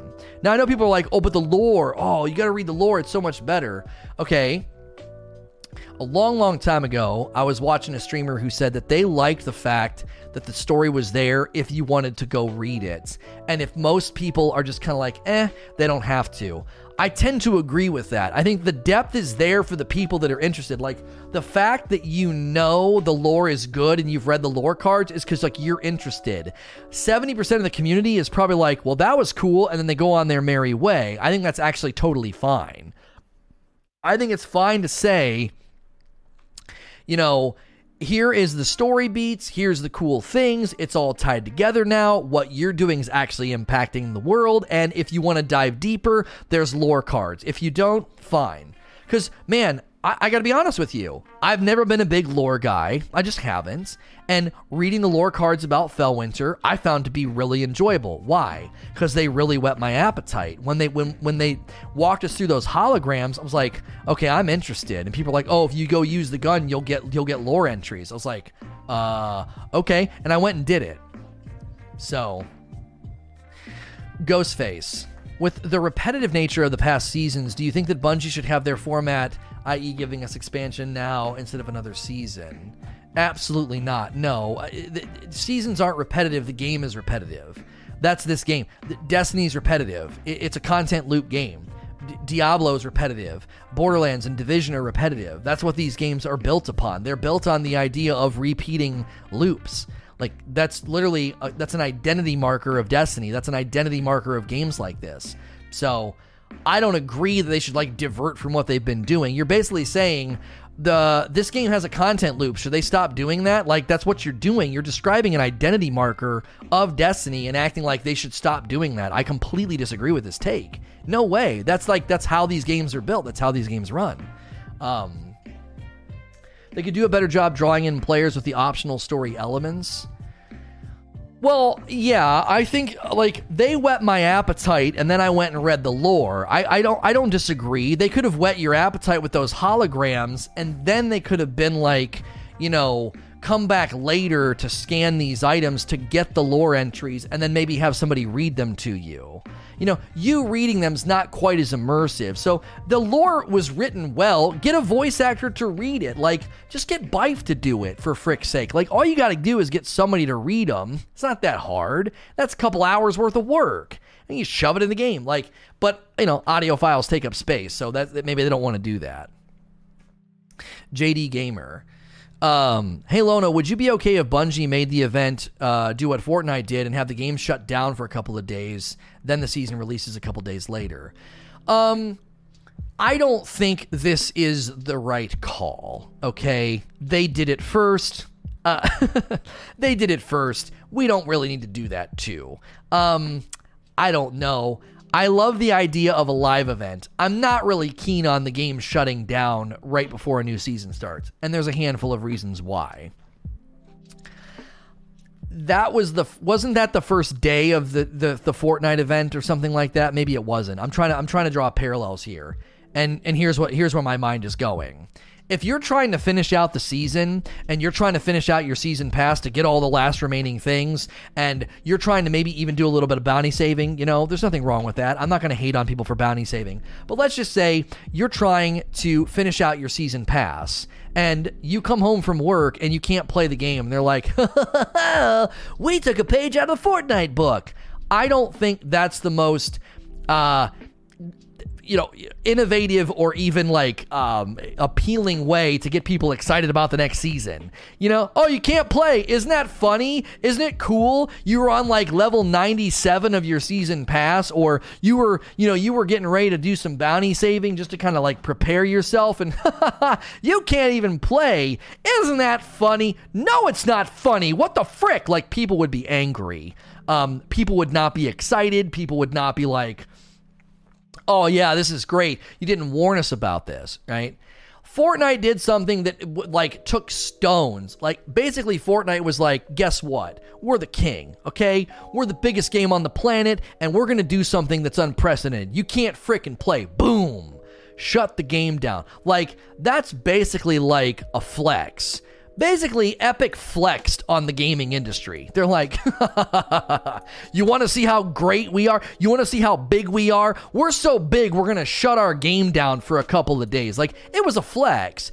Most companies aren't going to take that risk and do that. Because I got news for you. Most people would be like, what the frick is going on? Most of your community would be like, I have no idea what's happening. Why is this happening? Why can't I play? Okay. Up to that point, Epic had established a pattern of get in the game and there's an event going on. And this was like what, their 6th or 7th live event, and then boom, they shut the game down. So like, people were accustomed to tuning in for these live events, and so 90% of Fortnite's player base knew exactly what was going on. Bungie's player base would be like, what on earth is happening? Why can't I play the game? I don't think that they would do this. I really, really think that would be a big mistake. They're already getting criticism because, like, it's FOMO. I have to be there. Bleh. Like, okay, and if it's just a cutscene, that's just another boring thing they've done 10 times over. They've done cutscenes that everybody can watch. And if that's what you're looking for, I got news for you. Functionally, you can experience it like a cutscene. You can go to Twitch or YouTube and watch VODs or recordings of it. That's functionally what you would have done if it was just basically a cutscene that everybody could watch whenever you want. Decker Ritchie.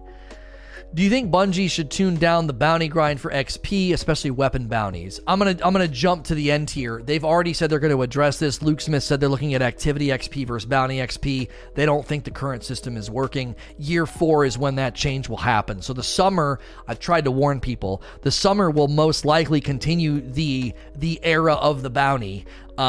Luke Smith said in year 4, they're looking to tone that down. So we're still under the year 3 regime, and the year 3 regime is a heavy reliance on bounties. So buckle the frick up. We're going to hear about that this season. Oh, more bounties. Like that. We're going to hear that. That's a thing that's going to happen. Now, maybe they were able to get ahead of it a little bit and soften some of that, but I still think there will be a heavy reliance on bounties in the summer. Time key.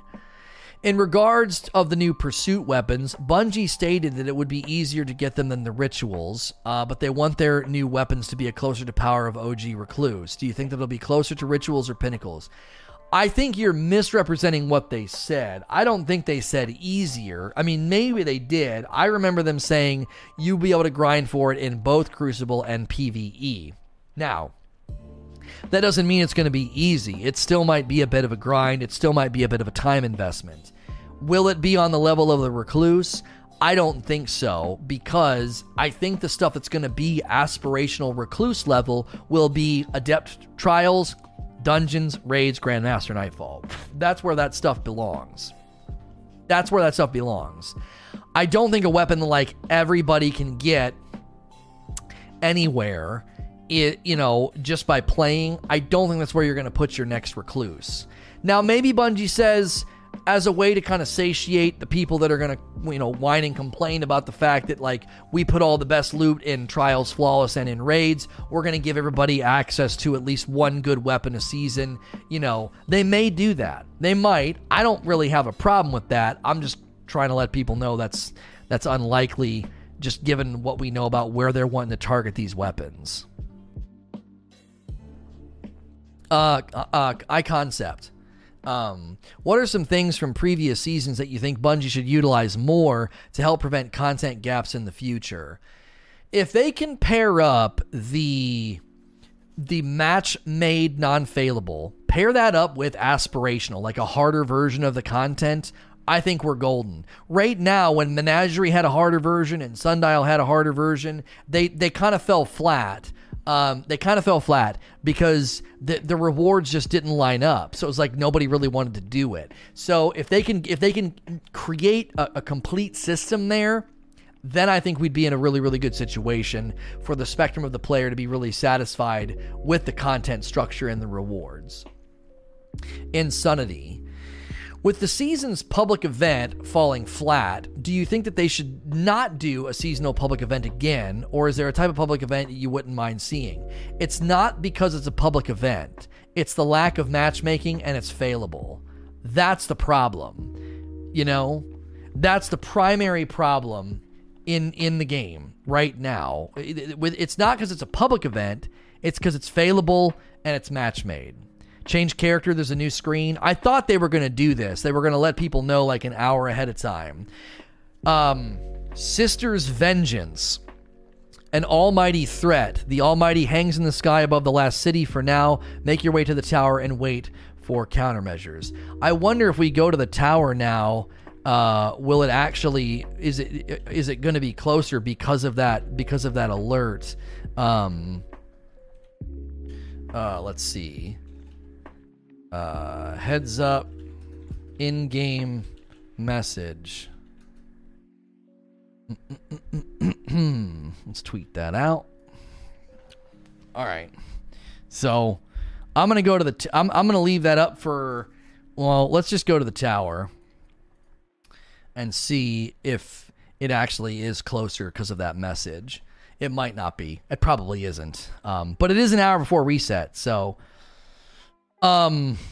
With the season's public event, okay, so I'm going to go to the next question. I pretty much answered you. It's not because it's a public event, it's because of the lack of matchmaking and it's failable. Sorry if this was asked. Do you think the season would have been considered in better standing with some of the with some kind of Whisper or 0 hour event with some epic throwback exotic? I don't think that would have saved this season. Like, okay, so Drifter ended with 0 hour. Nobody's like, yeah, it saved the season. Nobody talks like that. What do we talk about? We talk about how Drifter was the worst season. Drifter was the most disappointing.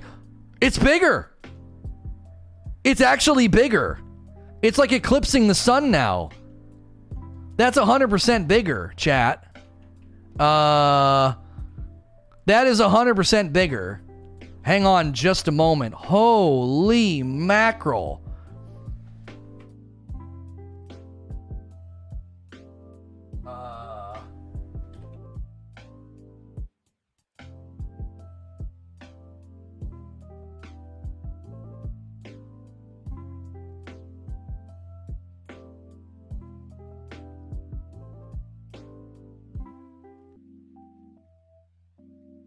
That is 100% bigger, chat. I wondered if they were going to do that, because that is basically eclipsing the sun. I can't even see the sun now. That is crazy. That's so cool that they did that, chat. I think that's a sign that it's working. Whatever the preparations they've made for the event, that change shows that whatever they're going to do is working. Nice assessment. The idea of tower defense horde style game mode like Gears of War is super interesting to me. What do you think in terms of mechanics and abilities could be upgraded and expanded if they had an idea to bring this kind of activity back? Well, I think they've shown they're willing to do cool things. Like, we can summon robots this season, right? I do think an endless mode is difficult. Like, what exactly are you going to do with an endless mode? Like, what exactly are you going to do? How exactly are you going to pull it off? Because, especially if it's match made, right? If people leave, how does that work? Like, if people stick around, how does it work? Like, there's a lot of things I think that make it really, really hard to make an event like that work in Destiny. Now, you could do like a buckle down, make it crazy, like make it go really, really long. You could definitely do that and make it stellar. But I think that by and large, right? By and large, I think there's things they could do to iterate on it, but they couldn't necessarily go down to the it lasts for forever. Another thing to note of, guys, right now, it's not moving. So Bungie has basically suspended they basically suspended the time change in they I don't want anybody in my team. Sorry. I usually say you can join me. The skybox rotation has been suspended. It's stopped because more than likely that's tied to the event. Like right now, the sun would be moving. It's not moving. So if you get to an instance like this, it seems that they're not moving the sun anymore to suspend time. That way the event can happen. So, and people are saying the tower music is different. Next question. Phoenix Prime. Do you think they need to go back to older exotics and add anti-champion effects to them? We've already answered this question today. Tone Bone. Sorry if this was asked. What gun or guns do you think would be worth grinding for? NPCs? Even the NPCs are looking up? Oh yeah, all the NPCs are looking up. All the characters. Oh, Zavala's moved. Yeah. Even Zavala's moved. He's moved to the side. So he's checking on it too. Yeah. That's really cool that they did that. Has Shaxx moved to like the edge? Yeah, Shaxx is turned and looking. That is so cool they did that. That's dope. That's really neat. All right, let's keep that center stage for the audience at home. That's dope. This is cool. I think Bungie's done a good job with this. We're not through it yet, but that's pretty neat. What gun or guns do you think are worth grinding before the bunkers close? You should try to get a clown cartridge Vorpal and a clown cartridge firing line machine gun. That would be my advice. I would focus all your attention on that. Big D. Do you think that Seraph Tower completion should have been linked in relation to leveling up the bunker? We kind of already addressed this. I think they should have been better linked, yes. Not sure if you answered this, but what are your thoughts of Bungie shifting to a new engine? We've gotten this question a lot. This is kind of off subject. I think the possibility is there. If it does happen, it's possible that like Microsoft is helping them with it. I don't know. Wait, how is someone pushing me? Is anybody in my roster still? No, I must have bumped my controller. Next question. In your opinion, will we have a Moments of Triumph this year? I've gotten asked about this a lot. I think Moments of Triumph is being held on to. I don't know why it's called Sister's Vengeance. I don't know why they're calling it that. That's interesting that it says that. The only famous sister in the game that we know of is Elsie Bray. Go to Hawthorne and Ikora. It's cool that the NPCs have moved, but I want this in the thumbnail of the stream. People are browsing, Twitch right now. I don't want to go over there right now. They're just looking at the thing. It's cool they're doing that. But yeah. Anyway, Toddless. Rasputin tells Osiris during the cutscene that he sides with the darkness and then tells Anna and Zavala that they have to trust him. Who do we believe? I don't know. I don't have strong opinions on stuff like this. I missed Total Sellout's question. Sorry. It seems one of the major pain points of the season trials was the rampant cheating. How could Bungie have solved this problem in the short term while they work on better anti-cheat and banning? Perhaps a paywall? They're considering a paywall. I firmly believe, okay? I firmly believe that is not good enough. We need front-facing installed anti-cheat. We're running into people in Valorant already that are clearly cheating, and they have a very, very aggressive anti-cheat. So, Iron Lord. What are your thoughts about this being the only season with a badge revolved around the season? They do have one for trials, but not worthy items. I mean, Almighty is a really, really... the Scion sister from Dawn. The Almighty one's pretty easy to get, so I think it's cool. And the question is, do they want to do that every time? I'm not going to die on this hill. I liked it. It was pretty accessible, but I'm not going to like demand it. OG. Why do you think Bungie won't give Taraba a buff or rework it? I don't know. I don't work there. Questions like that, I just don't have an answer for you. Why aren't they doing this? I can't tell you. I don't know. I missed a brand new sub from the Flash in 7 with the Prime sub. Thank you. 5 months from Captain Fury and 15 months from Charles Edward Cheese. Would you like to see a collection badge for next season's title to keep it similar to this season?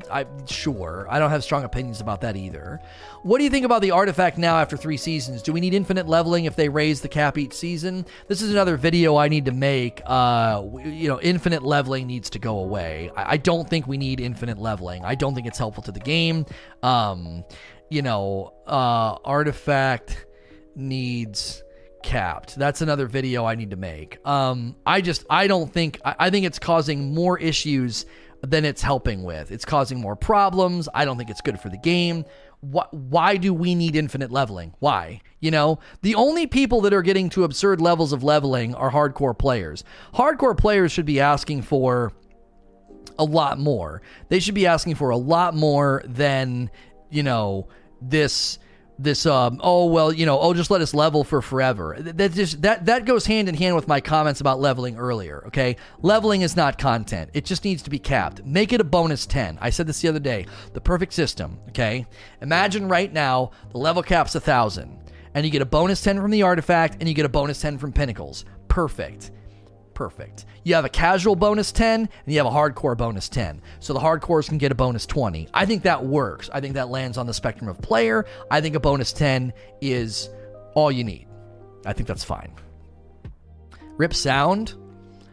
Is the sound... you guys want to hear the music? I'm not going to do that just yet. We're almost done with Q&A. Where's my Galahorn type of exotic gun to go after? Not really a question. DJ Zeus. In your opinion, Lono, should Bungie return to the old story format like D1 to keep it like it is right now? I think how it is right now is fine. You said 1 raid a year is fine. What I would like to ask you is if they do 1 raid a year, they should be like King's Fall and Last Wish. Not saying Garden is bad, but King's Fall and Last Wish had 5 encounter, more bosses, and better loot. I mean... It feels like year 3 was a little bit lighter on bandwidth, so maybe we do get a bigger raid in year 4. I am more concerned with loot quality. I thought Garden was fine. I thought Garden was fine, but the loot wasn't there. Loot quality was poor. Nate Connor says, do you think sunsetting armor will encourage new and interesting builds or just push people to run more meta builds? I don't know. This feels like a false dichotomy. LL Luck. Even though no tokens after matches, tokens will still be acquirable from repeatable bounties. Even though this is not as good, you still think the population is going to continue as bad as it is. Okay, well maybe I need to dial back some of my criticism here. Maybe that's what they're trying to do. Chaos Sooner with the Prime sub, Master Frey with the Prime sub, and 2 months from 8th Mercury. Thank you. To the people doing new subs, thank you for that. We're about to have 50 emotes. Currently we have 46, but we unlocked 4 more slots. So 50 emotes and ad-free viewing. You get to bypass ads on my channel when you're a sub. If you have a Twitch Prime and you kind of miss the ad-free viewing and you hang out here a lot, I try to give that back to you. So when you sub here, you bypass ads on my channel. this may be part of what Bungie's thinking. Folks wanted to go back to a bounty focus versus a token focus. Maybe that's why they did this. So maybe I've been too hard on them. I still think it's not going to go over very well. I think the perception is I'm getting less tokens. You know, that's the perception. I think perception is I'm getting less tokens, and because I'm getting less tokens, you know, it doesn't matter that you got rid of the win requirement, right? It doesn't matter. I continue to think that if you're gonna do the removing of the win requirement, I think the best thing to do is just to make tokens more accessible. I don't think we need to do this thing where, you know, you're making it hard for people to just play and get rewards. If you're doing adept weapons, you have the freedom to make the rewards more accessible, you know? Cole on Twitch. Why do you think that there was no collection badge this season? I have no idea. Yeater of Space Magic. I'm sure you've seen many people complaining about the Seraph weapons. Do you feel the Seraph weapons fell short of regular loot with their perk combos? We addressed this early in Q&A. I think it was Tyrant Surge that was the problem, right? Tyrant Surge, as effective as it was, that's how effective the weapon should have been. It should have been flipped, right? Tyrant Surge should have been like a cat, like, oh, here's some extra. The weapons themselves should, I think, should have been, you know, doing what the Tyrant Surge did. That was one of the main issues. I dacha you. Hi Lono, what do you think is a good strategy from the Bungie standpoint to make the spring season light on content and the summer and fall more substance? The strategy is, I think, related to what's probably possible with bandwidth. It's also possible that they're looking at, you know, player-based behavior. You know, I've already looked at the NPCs, guys. I know what they're doing. I appreciate the heads up in chat. Destiny tweeted. I am not seeing a new tweet from Destiny. Is it Bungie that tweeted? If you get into an instance like mine, the sun is not moving. So if you get into an instance like this, I would not leave it. So I'm not seeing any tweets. Yeah, it's definitely bigger. So that's what I think they're doing, right? I think it's a combination of the, you know, less people probably play during this time. Also, they were looking, I think, to do, you know, more in summer and September, and this is how they got it done. Do you think it would be better if they added lore tabs instead of helpful tips during load screens? I don't really care about that. Sorry, that's not really a question for Q&A. That's just like a do you think they should do this question. There's tons of things they should do. I'm not gonna you know, go off on tangents about stuff like that. I don't think those are primary important things right now. This game's got bigger fish to fry than like putting lore tabs in. But instead of tips, sure, why not? Like, the lore is interesting. Why not whet people's appetite with it, you know? Sorry if this is already asked, but why do you think matchmaking for Trials is a bad idea? Do you think it would add to the population? I don't want to go down this road. This is kind of off topic. I think Trials of Osiris is like a raid. It needs its integrity protected. It needs to be put into a position where it's very, very clear that this is like endgame content, and endgame content for the last 5 years has shown that Bungie doesn't want it to have matchmaking. It can dilute it. Here's what would end up happening, okay? It would just sort of turn into a diluted player pool and player base, and going flawless would be significantly easier. You know, because you would have so many more of those just garbage games at the beginning. And then people are like, well, they could do 2 playlists. Well, then you would have like that's the Sweaty Trials playlist. That's where the stacks go. And then over here is the casual, you know, player base. So I would wager to say that's a threat to like the integrity of the player the player pool and the mode itself. Unfair, lore is a major part of the game. The lore needs more love. I'm not being unfair. I just don't think it's a front burner issue. This game has massive, massive fish to fry. You want Bungie focusing on putting lore in certain parts of the game, or do you want better loot and better content? What keeps people playing? Words on a screen they can read periodically, or like good content and good guns? Like, I'm not against lore. I'm saying it's not a front burner issue. There's far bigger issues with the game right now.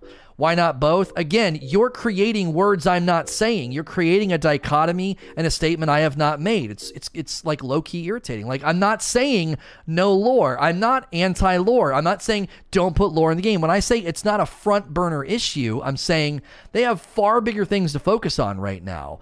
It's not something that needs to be focused on. People do this all the time. People go to my YouTube and create statements I didn't make, like I'm anti-casual because I don't think there should be matchmaking in raids. And it's like, I'm not anti-casual. I'm not anti-lore because I don't think lore is a front burner issue right now. Like, you're creating a stance in a position that I haven't taken.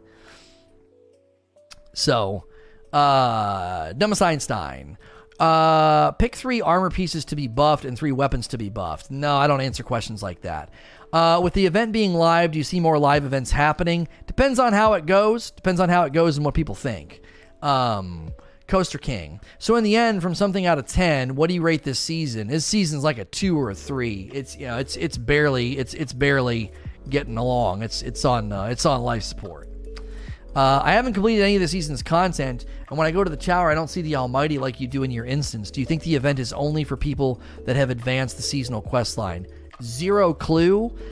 You might have to keep re-instancing, maybe restart your game. It does seem like people are dealing with that, so I'm going to end Q&A, but I'm going to keep talking. We're going to watch the event together, so don't go anywhere. We got a front row seat. I'm going to do my 10-minute talk, my full review of Season of the Worthy, and then we'll go into the game. We'll do all the things. We'll go full screen, okay? So if you're listening to this on iTunes, Google Play, Spotify, or watching on YouTube, you can always catch me live at sayno2rage.com. As always, please like, share, and subscribe, and click follow if you're here live.